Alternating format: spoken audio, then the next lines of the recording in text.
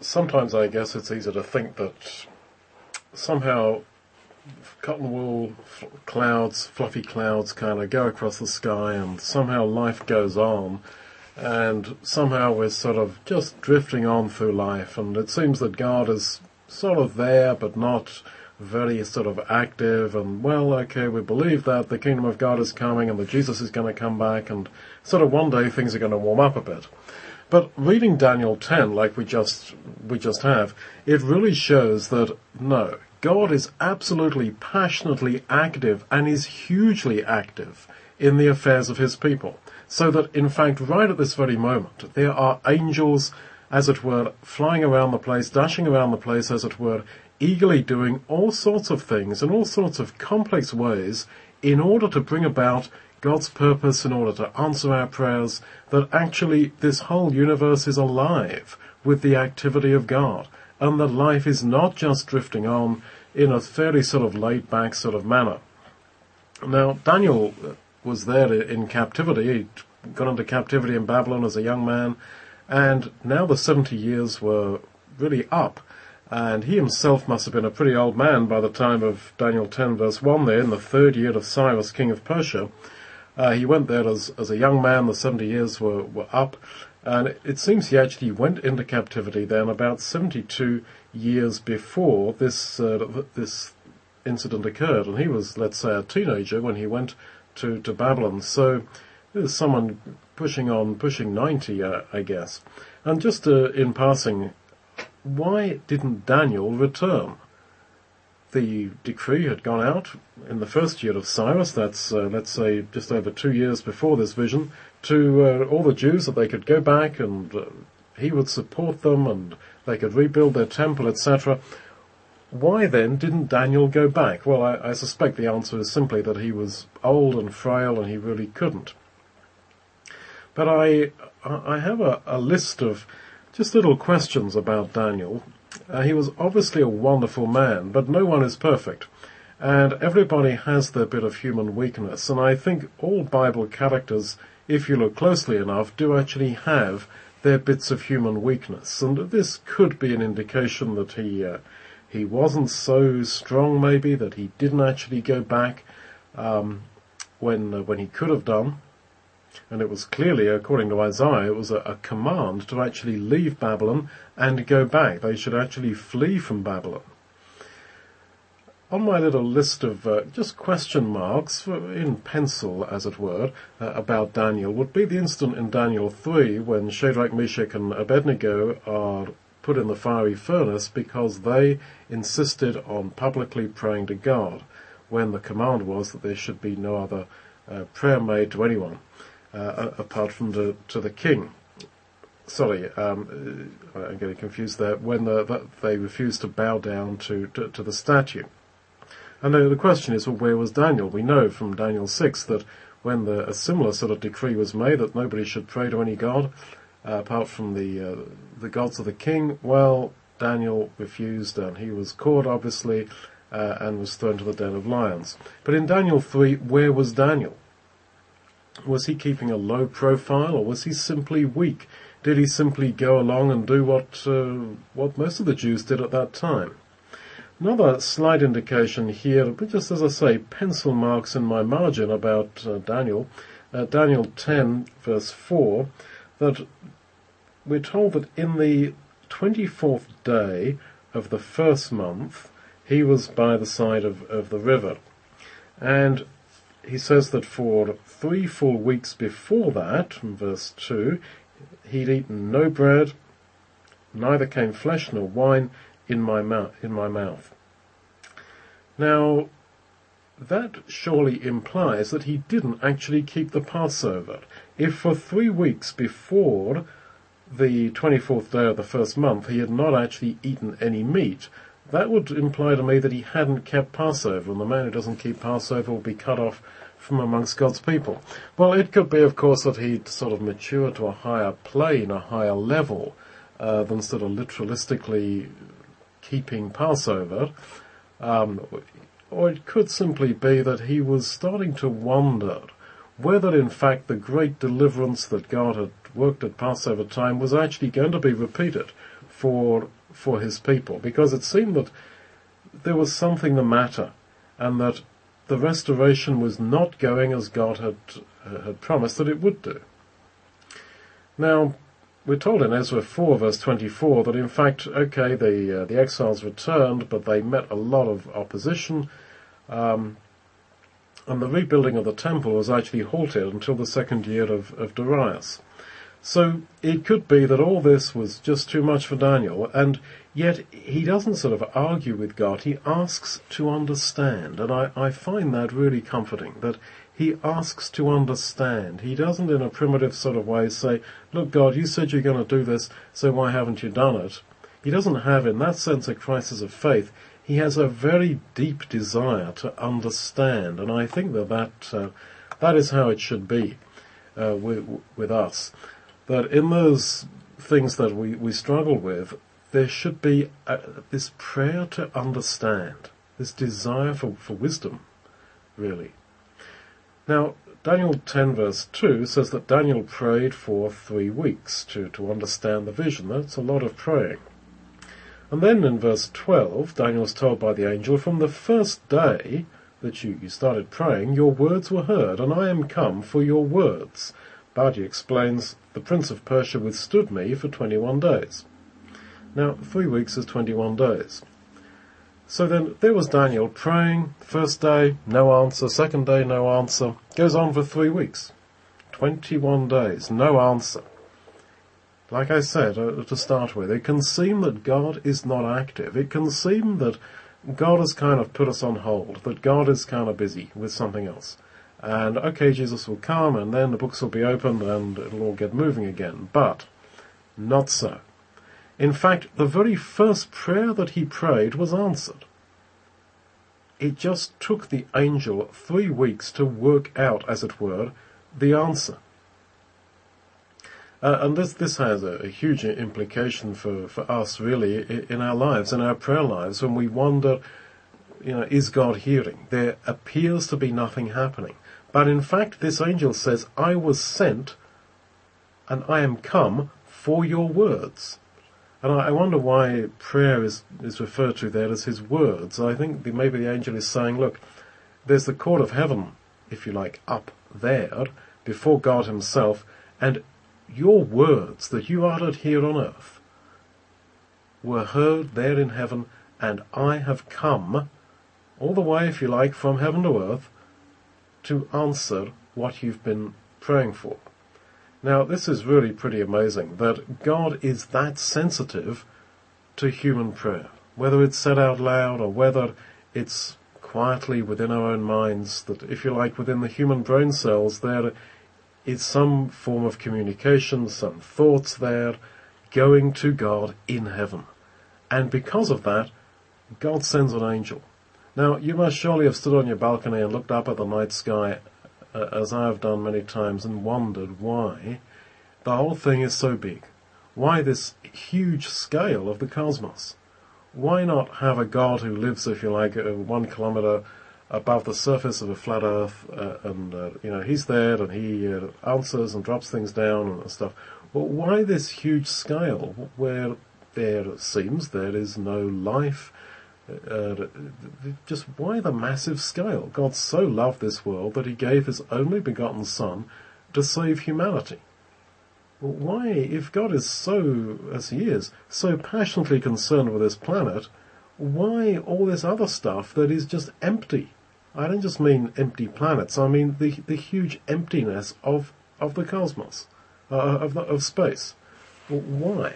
And I wondered if one of those reasons is to simply show us the degree to which God is so passionately concerned about us, that over that vast distance, if distance is even the way to think of it, these zillions of light years or whatever attempts we have to come to terms with this distance, that over all that distance, human words that are maybe muttered as we lie there in bed maybe, or kneel at our bedside, or as a guy stands by a bus stop and hear and regard and praise to God, that those words are triggering this kind of huge response. It's absolutely amazing.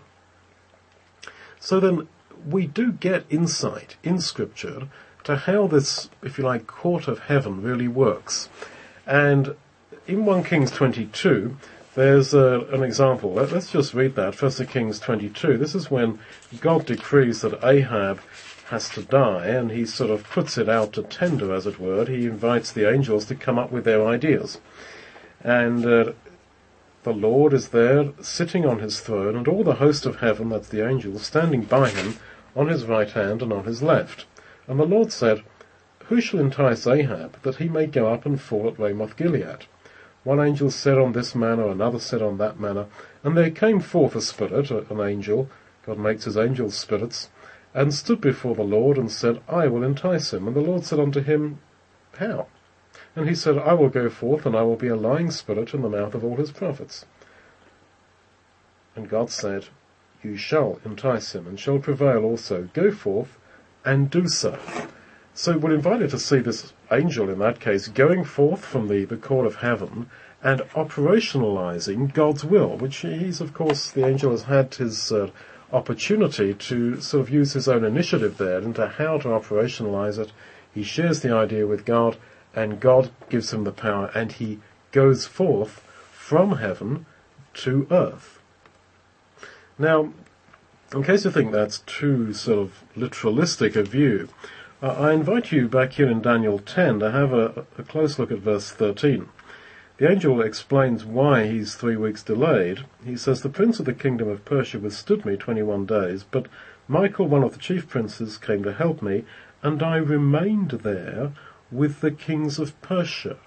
Now, I find that very hard to understand. I remained there with the kings of Persia.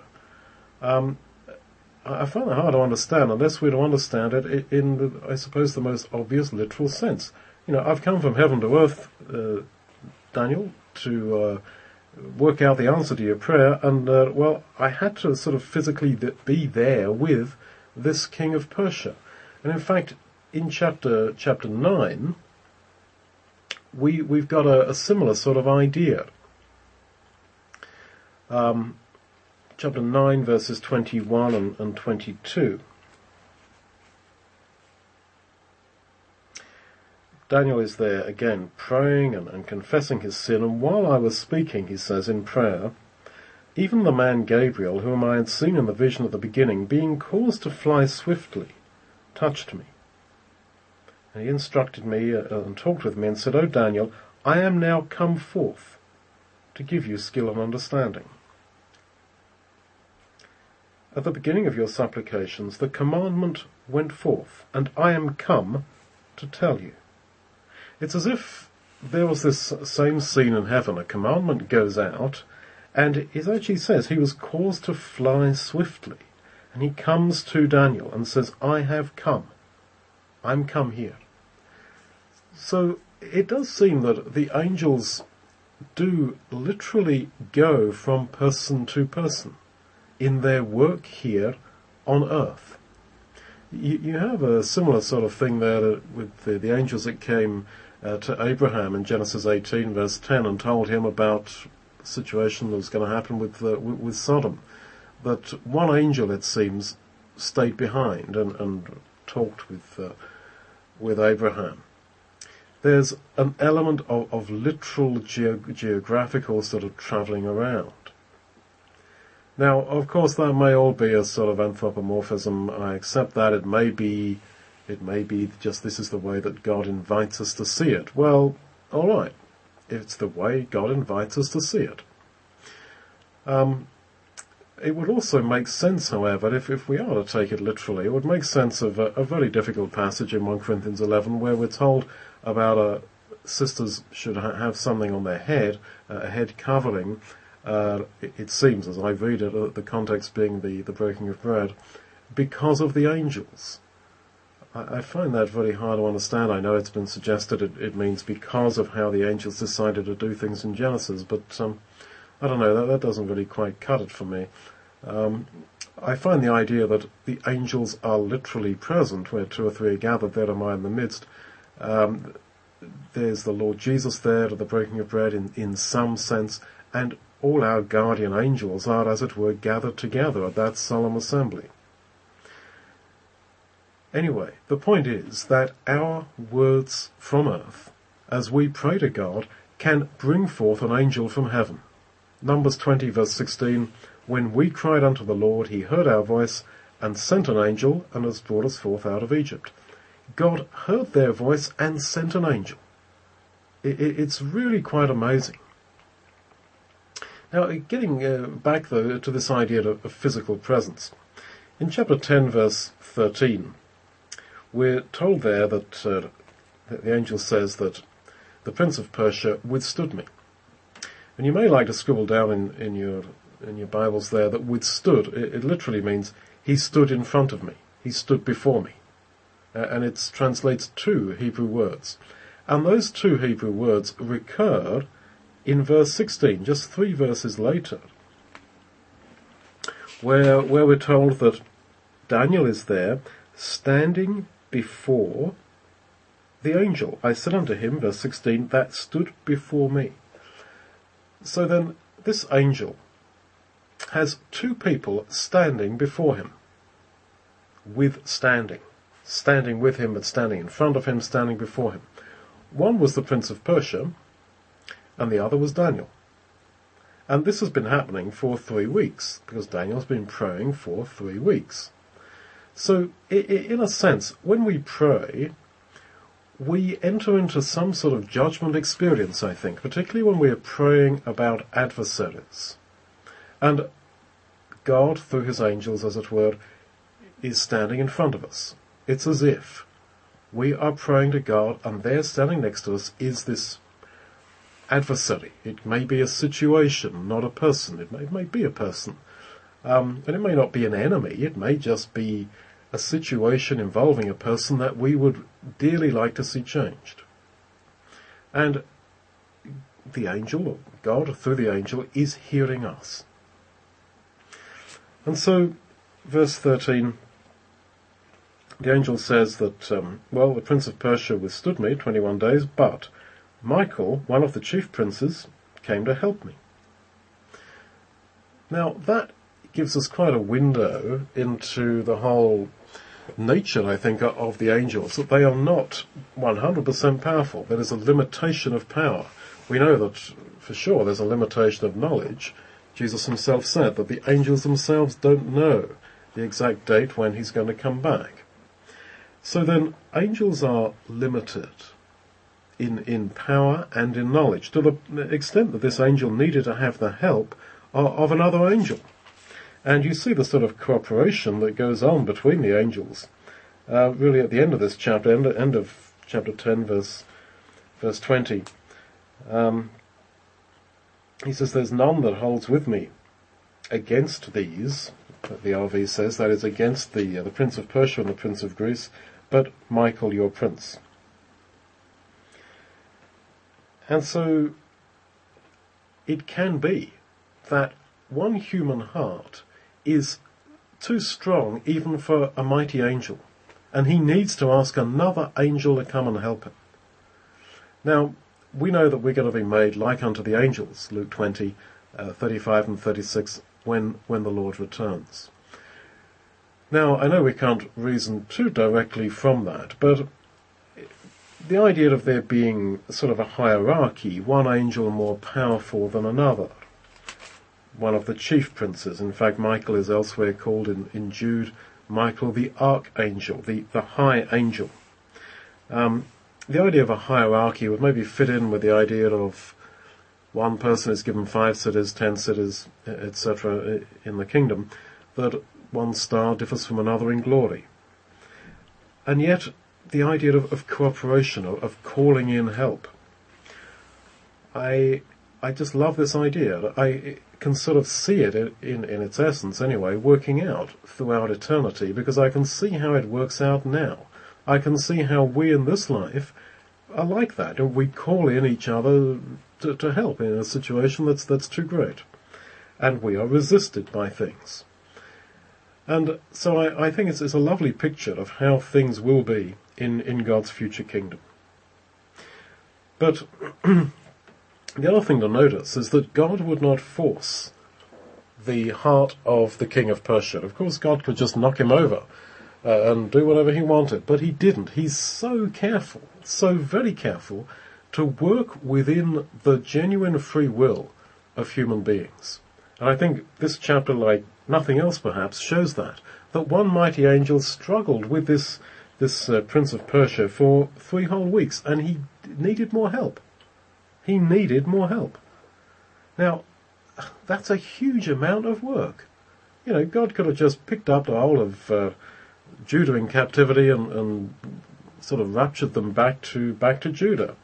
But there's this sort of, on a mechanical, on a sort of human level, there is this huge amount of work that goes on to ensure that this Prince of Persia was not railroaded by God. And he goes on to say that in chapter 10, verse 20, "Now I've talked to you, I'm now going to return to fight," keep on fighting it seems, "with the Prince of Persia. And then the Prince of Greece is going to come up and fight with him as well." That would indicate again this idea of physical presence. The angel says, well, look, I've been with the Prince of Persia, then Michael come and help me. Now I've come to talk to you, Daniel, but look, I got to go. I'm got to go back to the Prince of Persia, and I've got to fight with him.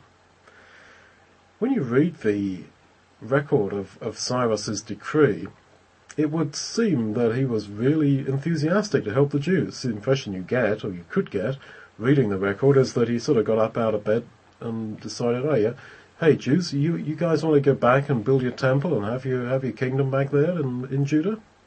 Off you go, I'll give you everything that you want. But of course nobody just rolls out of bed one morning and decides that. And it would suggest here, it more than suggests, that the Prince of Persia, that Cyrus, was not actually that willing, that he put up a fight.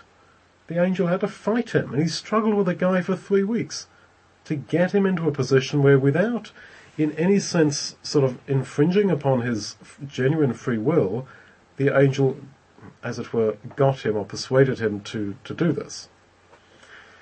Now, the complexity of what's going on is just absolutely amazing. So, one prayer to God, or a prayer about one thing, let's say, I know Daniel prayed it for many, many times, but one prayer about one topic leads to this huge amount of work that maybe one person needs to make a certain decision to enable, if that's the right word, to enable a prayer to be heard. And God is not just going to pick up somebody like they're a puppet and say, okay, now you've got to say this and now you've got to do that. He's working within the free will that he's granted this person to make sure that their free will is not railroaded, they're not trampled all over, because God of all persons perceives the value and the meaning of the human person. And he is not railroading and is not manipulating at all. And the amount of effort that these angels are going to. This is Michael, the archangel, involved here. One angel, it could be Gabriel, the first angel, but whatever, that angel couldn't do it alone. And so, let's just take a lesson from that, to perceive the value and the meaning of the human person, and not railroad people, not bully people, not force people. And this applies in all sorts of areas of our lives. It can apply in our family life, particularly dealing with children, maybe dealing with elderly relatives. It applies obviously in our working life. If you've got somebody underneath you that you need to manage, it can be one person, it can be thousands.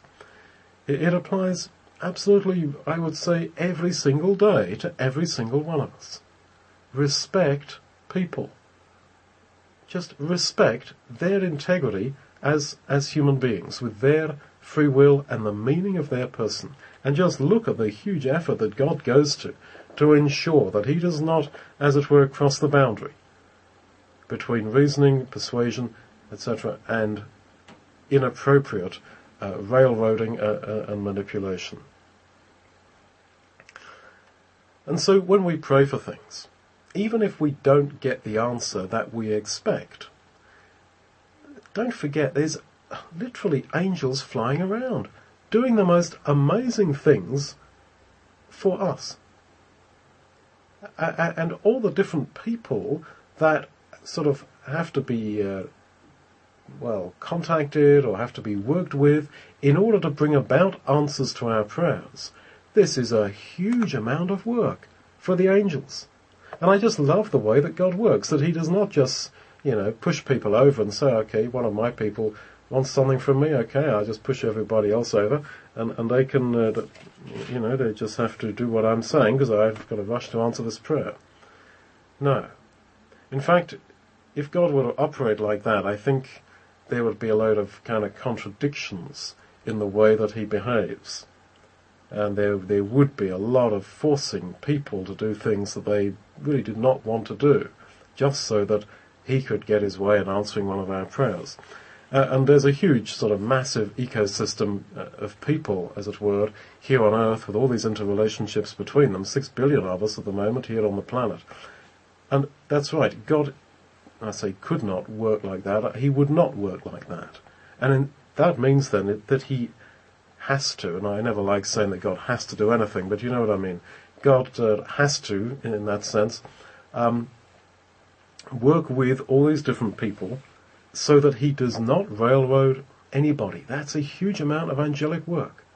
And, the whole of the cosmos, and certainly the whole of this planet, is alive with all this work for us. So then, Daniel prays for understanding. There he is by the river, and he sees this vision of this man, verse 5, clothed in linen, loins are girded with fine gold. His face has the appearance of lightning, body like the beryl, eyes as lamps of fire, arms and feet like in colour to polished brass, the voice of his words like the voice of a multitude. Now, this vision has a lot of similarities with the vision that Ezekiel saw, also by a river, also in captivity. And, of course, this would have been 70 years or so earlier. And what Ezekiel saw was the cherubim. And here Daniel sees, it seems, a man, a mighty angel. And I think the idea of the cherubim vision to Ezekiel, who had just sort of arrived in captivity, and the captives were there, depressed, sitting by the rivers of Babylon. There we sat down, and there we wept when we remembered Zion, and it seemed like it was game over, it was all finished. And there, by the rivers of Babylon, Ezekiel sees this huge cherubim vision. And the details of it, I don't think anyone can quite work out, can quite properly depict. The idea is, though, that this is a hugely active, amazing, angelic system. And Daniel is being told that angelic system is still there, it's still there with him, and that God is active. And that's, I think, behind the comment in chapter 10, verse 1, that this whole vision, the thing was true, but the time appointed was long, the AV says. Well, I don't think that's a very good translation. The thing was true, but the host was very great, is another legitimate translation. So then, he's being told that, the fulfillment is not quite yet, in the final sense, but the host, and it's the word normally used about the Lord of hosts, of angels, but the number of angels, Daniel, that are involved in working this out is absolutely huge. Please don't think that because the final day of ultimate restoration is still a long way off, don't think that I'm not active and that it's not all working towards that final end. And that, of course, is something that we who are waiting earnestly for the Lord's coming, who, let's admit it, have had a lot of disappointments, have been unwise in our enthusiasms at times, looking at time periods, looking at prophecies, and etc., and wondering, I suppose, in our hearts at times whether it really will come, certainly in our lifetimes. Well, okay, maybe it won't. I mean, we believe it will, but okay, maybe it won't. But he that shall come will come. And the point is that everything is moving towards that end with this huge amount of power and expenditure of angelic energy. But to appreciate that, Daniel had to realize that his own power was nothing. Now he says in chapter 10 verse 8, he says, I was left alone and there remained no strength in me. My comeliness was turned in me into corruption, and I retained no strength or no power. It's the same phrase actually in chapter 11 verse 6, when the outworking of all this is described to him. We're told that one of these powers will also, these human powers, empires, will also not retain the power of the arm. Neither shall he stand. That's exactly what happened to Daniel. He couldn't stand, and he also retained no power. So I think he was being shown his own mortality and his own weakness, but he was also being shown that all these mighty empires are just as mortal and just as weak as he was. And that's how he could personally come to believe and understand his visions about how power is from God and is only given to certain nations and then it's taken away from them, because he himself lost all power. He virtually dies. He corrupts and he retains no strength. And then he's left totally alone. This is all the language really of death. And of course then the angel comes and touches him and he stands up, as it were, like rising up from a deep sleep. It's the language really of resurrection. And so, if we are to believe that this world is not as attractive and is not as invincible as it seems, we've got to realize that we ourselves are only flesh, and all our power and strength, our human ability, is nothing. Now, when we read that in chapter 10, verse 8, about his power, that he retained no strength or no power, this is the same word that we read in chapter 1, verse 4, where we're told that Daniel had ability, it says there, and it's the same word, Hebrew word here translated strength or power. Daniel had ability to stand before the king of Babylon. And here he does not have any power to stand. He can't stand. He's got no strength and he's on the ground. It's as if he's being told that now, Daniel, you are in the presence of the heavenly king, and all your human power and all your human ability to stand is now taken from you. Zechariah talked about the restoration, and he said that it's not by power, but by God's Spirit that it would happen. And this is really what we all have to go through, one way or another, be it through illness, be it through personal tragedy in our lives, be it through whatever form of humbling we have to go through. We have to go through this to make us realize God wants to teach us this whole lesson of human weakness. And the more we learn that, or shall I say the quicker we learn that, the quicker we will quit believing in human strength as the way to get through life. You know, something goes wrong, first recourse, I guess, is to think about picking up a telephone and phoning, let's say, an insurance company. Car breaks down, first thing, phone some assistance service, get sick, must phone a doctor, make an appointment, etc. Now, that is, of course, that's what we have to do, humanly speaking. But, as you know, the first recourse is to God.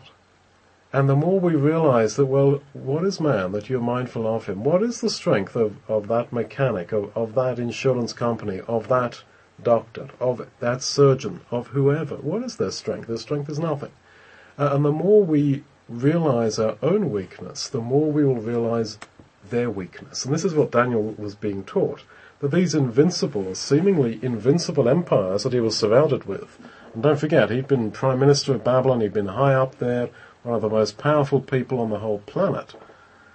He had to be taught this, that all that was actually nothing. And the angel says to him that, now I have come. Verse 11, unto you, this man who's there really very, very weak, on his hands and knees, just crawling like a little child, I've now come to you, the angel says. And of course the emphasis on the word now is saying, look, sorry, I've been delayed for three weeks trying to sort out the answer to your prayer, but I've now come. And this really is the prerequisite, I think, this humbling, this taking away of all human power. This is what's required for us to really understand. Because his request was to understand what's going on. So then, God has not changed. It's not that God's retired these angels. They are still active for us today. And God is with every single one of us. It does seem that each of us has a guardian angel in heaven. The faces of the little ones behold God's face there in heaven. Their angels behold God's face. The angel of the Lord camps or settles down around those that fear him. Psalm 34. So God is active, and just as much as the whole nation of Persia and Greece, they each had a leader that was represented by an angel in the court of heaven, so Daniel had his angel. And I think that's the point of the final few verses here. So we are represented before God. God has not, as it were, forgotten us. God has not ignored us. God is active for us. And although it all seems so slow, yet it is all working out. And the ultimate intention of God is our restoration, because the whole language of the restoration from Babylon, of coming out of the world and going on this journey and coming back and being restored and forgiven and accepted and having a new covenant made with us, all this language there that's used about what could have happened to Judah when they came back from Babylon, this is all picked up in the New Testament time and time and time again and applied to us. Absolutely big time. And so, God's plan and purpose that we should come to his Son, that we should come to his kingdom, this is all working out. But of course, we want to see it now. And in this immediate response generation in which we live, in this internet age in which we live, we want it now. We can't even wait 5 seconds for a web page to load without thinking that it's slow or something wrong with the computer or the net's down again, and etc. We want instant response like never before, I think. Like in no other generation. And faith and walking with God is not about instant response. It's about believing that God is active for us and that ultimately he will work out his plan. And Daniel wanted to understand, and the angel comes to him and tells him several times, I've come so that you will understand. But what we get now from chapter 10, chapter 11, chapter 12, it's all part of the same vision. There's no break, I think, in this section. And at the end of chapter 12, verse 8, Daniel says, talking about or commenting on how the angel says to him that there's going to be an abomination, not an abomination, but that there's going to be a period of suffering for a time, times and a half, during which God's people will be scattered. And it says, I heard, Daniel says, chapter 12, verse 8, but I understood not. And yet all the time the angel's been saying to him, Daniel, you will understand. You want to understand, so I've come and I've explained to you, and I'm going to make you understand. But at the very end of the whole vision, Daniel says, well, I heard, but I did not understand. Now, I take that to mean that he didn't actually understand all those details. The bit about the time, times and a half, he didn't understand that. And he was told, basically, go to sleep, Daniel. You're an old man now. You sleep, and you'll be resurrected, and you will stand in your lot at the end of the days. So then, we seek to understand. And in a sense we do, but we will also not understand all the details. Even Daniel did not. He says that. I heard, but I understood not. And yet the angel said, I've come, Daniel, to give you understanding. And that's really our position. We understand not all the details. The times and a half, for example, the whole thing about these time periods hid in Daniel, we do not understand. We hear, but we understand not. We make guesses, but we understand not. And yet the general picture we do understand, that there must now be some period, unknown to us for how long, of scattering, of breaking, and yet during that period God is active in this world, controlling the nations, not forcing them, but working with them, working the whole thing out with the angels hyperactive, running here and there. The angel almost seems to give Daniel the impression, there in Daniel 10, well, I've come, sorry I was delayed, but I must be going. I've come, I must be going. I've got to go fight with the king of Persia, and you know what, Daniel? After that, there's going to be the Prince of Greece I've got to sort out. Now, he's almost telling the impression to Daniel is that of a very busy angel. Remember in chapter 9 we said that the angel Gabriel was caused to fly swiftly to come to Daniel with an answer to his prayer.